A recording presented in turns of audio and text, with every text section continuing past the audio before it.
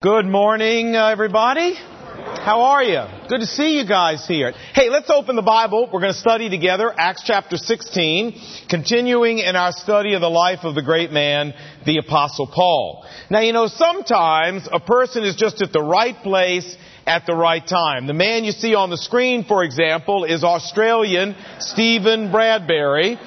Some of you already know the story. February the 16th of this year, Bradbury was one of the 5 finalists at Salt Lake City in the Olympic 1,000-meter speed skating race. Well, coming around the final turn, Bradbury was dead last, way behind everybody else. I mean, like barely in the same zip code with the other 4 racers, when all of a sudden, all 4 of the other guys wiped out. All of them went down onto the ice, including the odds-on gold medal favorite, American speed skater Apolo Onyo. And Bradbury simply guided through the wreckage and across the finish line and won the gold medal. Now, at the time he won the gold medal back in his native Brisbane, it was 104 degrees Fahrenheit, not exactly Norway, if you understand what I'm saying. Now, here's another interesting fact about this guy. You know what Bradbury does for a living? He makes speed skating skates. And in fact, Apolo Onyo was wearing a pair of Bradbury skates, and Bradbury had asked him if he would please, if he won the gold, would Onyo please mention Bradbury's skates on the air so he could market some skates. Now Bradbury's making a fortune going around marketing his own skates as the gold medal winner. Sometimes you're just at the right place at the right time. We're going to look at a guy today, 2,000 years ago, who was just at the right place at the right time, and his whole life was radically changed too. We don't exactly know his name, but we call him the Philippian jailer. So we want to look here in Acts chapter 16, a little bit of background. Remember, the Apostle Paul is on his second missionary journey. He's crossed Asia Minor, sailed across the beautiful Aegean Sea, and he's now in northern Greece in Europe at the city of Philippi, where he has been sharing about the Lord. And there was a girl in this town, Luke tells us, who was demonized. Her owners made a lot of money from her fortune telling. And verse 17 says, this girl followed Paul and the rest of us, shouting, these men are servants of the Most High God who are telling you the way to be saved. And the Bible says that she followed Paul and Silas day after day for many days, verse 18 tells us, until finally Paul became irritated with her, turned around, cast the demon out of her, and her owners, having now lost the income stream that she produced by fortune telling with no demon in her anymore, they dragged Paul down in front of the magistrates in the city, and that's where we pick up the story. Verse 22. The crowd joined in the attack against Paul and Silas, the Bible says, and the magistrates ordered them to be stripped and to be beaten. Remember, we said last week that the rods that were used to beat Paul and Silas were specially designed by the Romans to rip the skin right off the bone. Verse 23, and after they had been severely flogged with their backs open to the bone and just oozing, verse 23 continues, they were thrown into prison, and the jailer was commanded to guard them carefully. Verse 24, upon receiving such orders, the jailer put them in the inner cell, the maximum security unit. And today in Philippi, we actually have unearthed the actual jail cell that Paul and Silas were in. Here in Philippi, you can actually walk in it today. And the Bible says, verse 24, he, the jailer, fastened their feet in the stocks.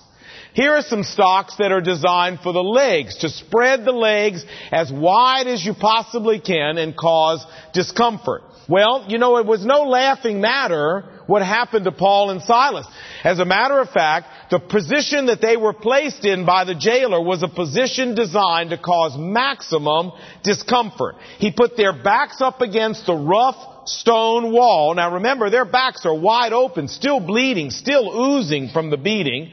Put their backs against the wall. He took and handcuffed in chains their hands above their head, and then he spread their feet in these kinds of stocks as wide as he could spread them, and that's where he left them. This is a posture designed to cause your legs to cramp and to put you in a position where you can't move to relieve the cramping. If any of you have ever had a leg cramp and you can't move to get rid of it, you can only imagine the agony that hours in this position would cause.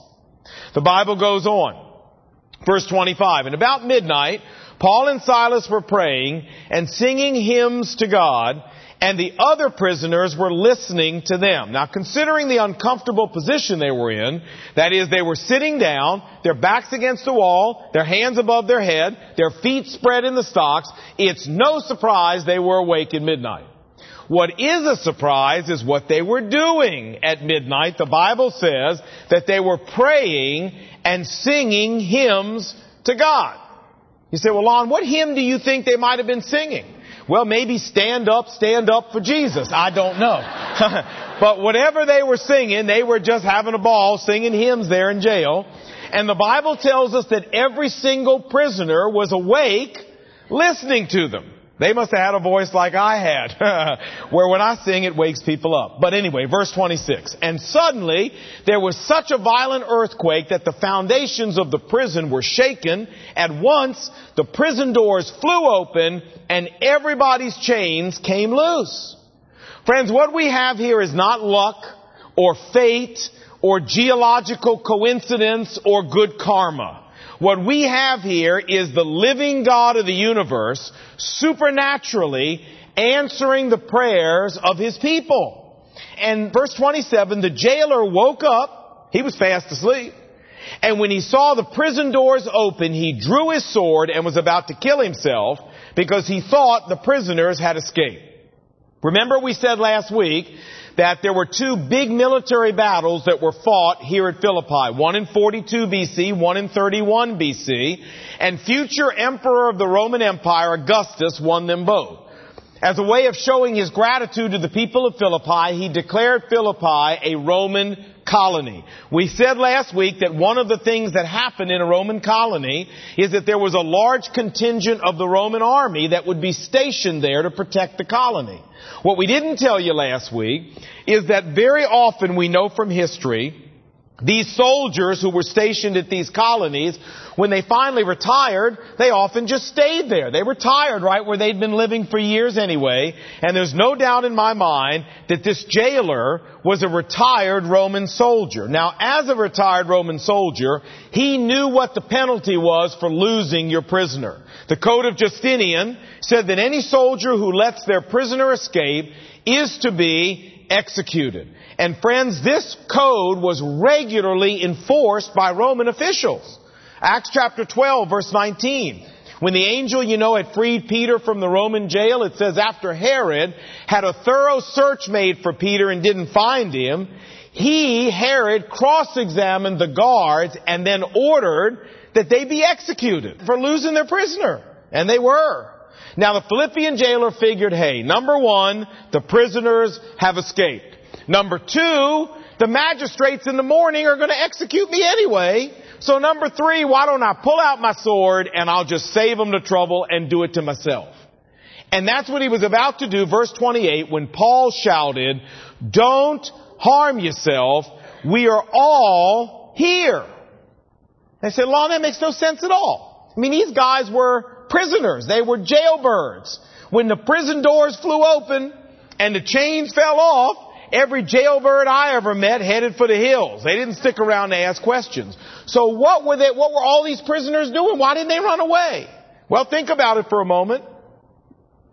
When you hear some dude praying and singing hymns at midnight, and then there's an earthquake, and then the prison doors blow open, and then everybody's chains, including yours, come flying off, I think you wait to see what he's going to do before you do anything. Don't you? Well, Paul didn't do anything. He just stood there. So I think all the other prisoners said, maybe we ought to just stand here for a moment ourselves too. And that's why they were still standing there. Well, the jailer rushes in, verse 29, and called for the lights. He fell trembling at Paul and Silas. Now think a second. This is a hardened Roman soldier. He's seen it all. He's seen battle. He's seen combat. He's seen people killed. He's seen horrible things. He is scared to death. He comes running in, falls down, trembling before Paul and Silas, brings them out and asks them, "Sirs," he says, "what must I do to be saved? What must I do to get eternal life? What must I do to have a relationship with God like you guys seem to have?" Now we should stop and note here that critics of the Bible often ridicule this passage and say that there was no supernatural event that happened here at all. That all we have here is just a normal, everyday geological tremor that Luke took and built up and jazzed up into some huge supernatural event because he wanted to see God in it, but that really it wasn't anything like that. Well, friends, let me tell you something. The jailer who was there when it happened, he certainly didn't see it that way. I mean, here you got this hardened, cruel soldier who suddenly becomes a reverent, humble seeker of God. He rushes into Paul, falls down on his knees, is shaken all over, brings Paul out of jail and says, "Sirs, what do I need to do to have the kind of God on my side that I just saw work right here at this jail?"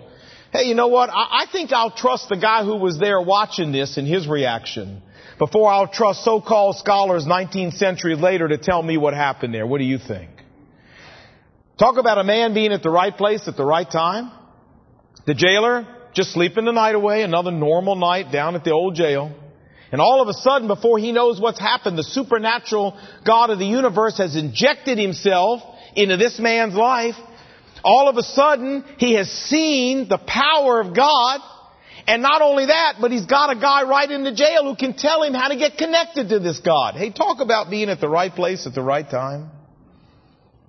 Well, Paul answers his question. What must I do to be saved? Paul says, verse 31, "Believe in the Lord Jesus Christ, and you will be saved." What must you do to be saved? Paul says you don't need to do anything to get eternal life. You don't need to do anything to get connected to this God that Silas and I are connected with. All that needs to happen, it's already been done for you on the cross by the Lord Jesus when He died and shed His blood to pay for your wrongdoings, to open up a way for you to be reconciled to God. All that needs to happen, Paul says, is for you to embrace, for you to rely upon, for you to place your personal trust in what Jesus Christ has already done for you. You know, I tell you, I go to the gym 3 days a week. In fact, I've actually had some of you people run into me at the gym, and when I have, you all come up and you go, you really do come to the gym. And I'm like, well, yeah, I wouldn't lie to you. Don't I look like it? Oh, sure, yeah, you do, Lon. Honest, you do. I've never doubted you. Yeah, God bless you. But anyway, I had a guy at my gym who a couple of years ago came up to me and he said, "Hey, you're the pastor of a church, right?" And I said, "Yes, I am." And he said, "You know, I'd like you to tell me what time your services are," because he said, I need to start coming to church. I need to get some religion back in my life. And I said, "Well, I'll be happy to tell you the times of our services, but you know, if you want religion, you don't want to come to our church because that's the wrong place to come. We don't do religion at McLean Bible Church." He's like, "What? You're a church. Of course you do religion. Churches do religion. What are you talking about? Of course you do religion." I said, "Nope, we don't do religion at McLean Bible Church. Because religion is a bunch of rules and regulations aimed at helping people work their way into God's good graces. We don't do religion at McLean Bible Church. That's not what God offers people in the Bible, and that's not what we offer people. What God offers people is a personal connectedness with Jesus Christ, and that's exactly what we offer people. And if that's what you want, then we can help you. That's what you need. That's what will transform your life, not religion. If that's what you want, we can help you." And friend, the guy kind of looked at me like I'd lost my mind. Now, he was making the same mistake that the Philippian jailer was making. He was sure in his mind you had to do something. You had to perform something. You had to go out and find the Holy Grail or kill a dragon or do some kind of incredible religious work to get into God's good graces. And I mean, how much clearer can the Bible make it than Acts 16:31? How does a person get eternal life? How does a person secure a spot in heaven? How does a person get into a personal relationship with God? How does a person become a new creature in Jesus Christ where their whole life gets transformed from the inside out? What did Paul say? He said, believe in the Lord Jesus Christ. Period. Period. Exclamation point. You know, I got a blue care card. You know those blue cards we put in the bulletin every week? I got one of them in about 6 months ago. Here's what it said. And I quote, the lady said, I was very disappointed in the message today that said good works were not necessary and that belief in Christ alone assures eternal life.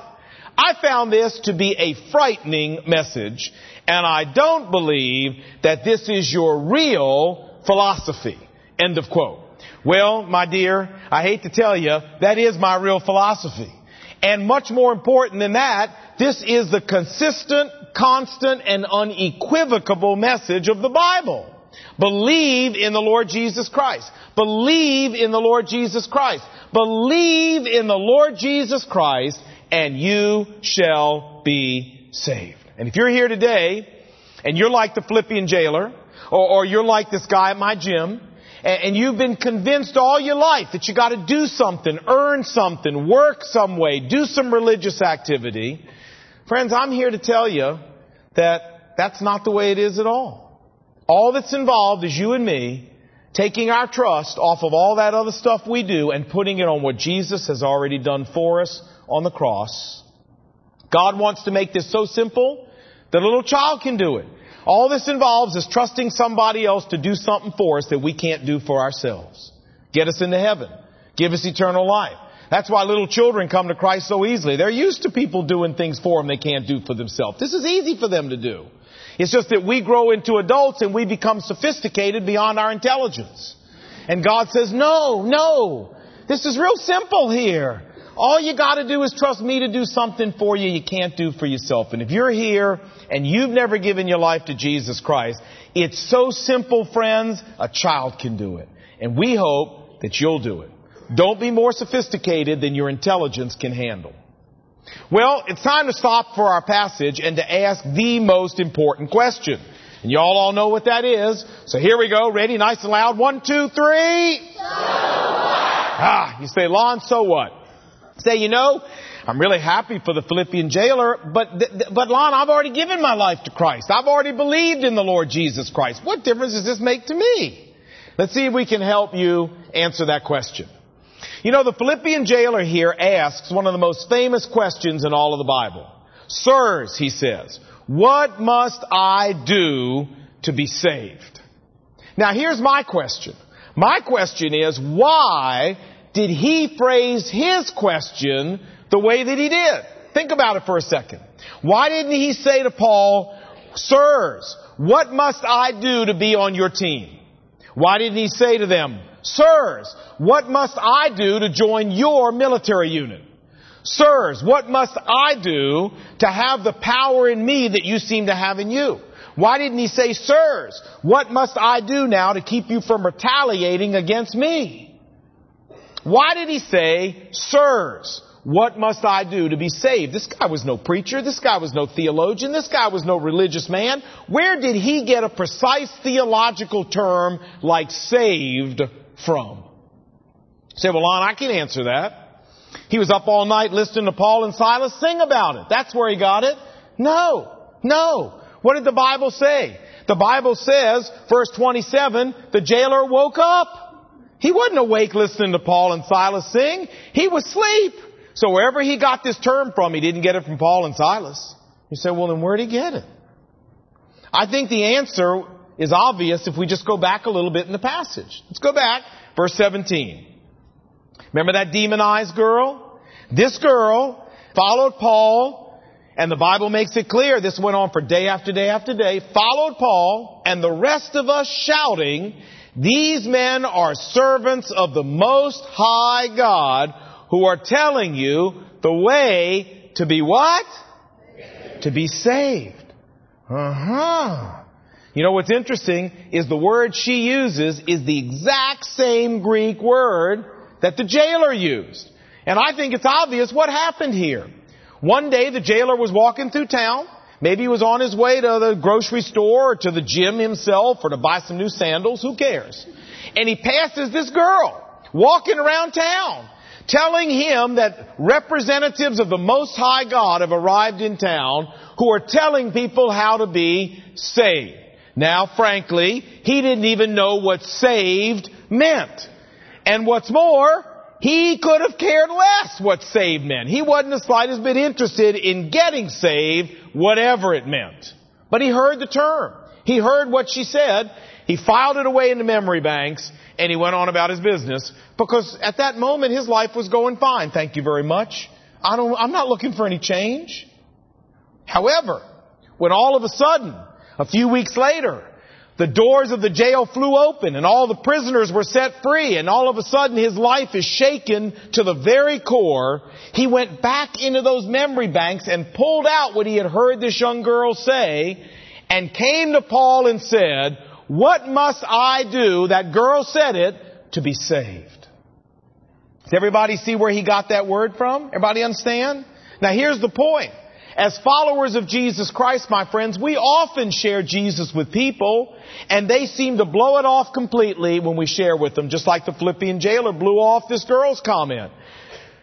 And so we tend sometimes to get discouraged, and we tend sometimes to feel like we failed, and we tend sometimes to lose hope. But we need to learn a very important lesson from the Philippian jailer.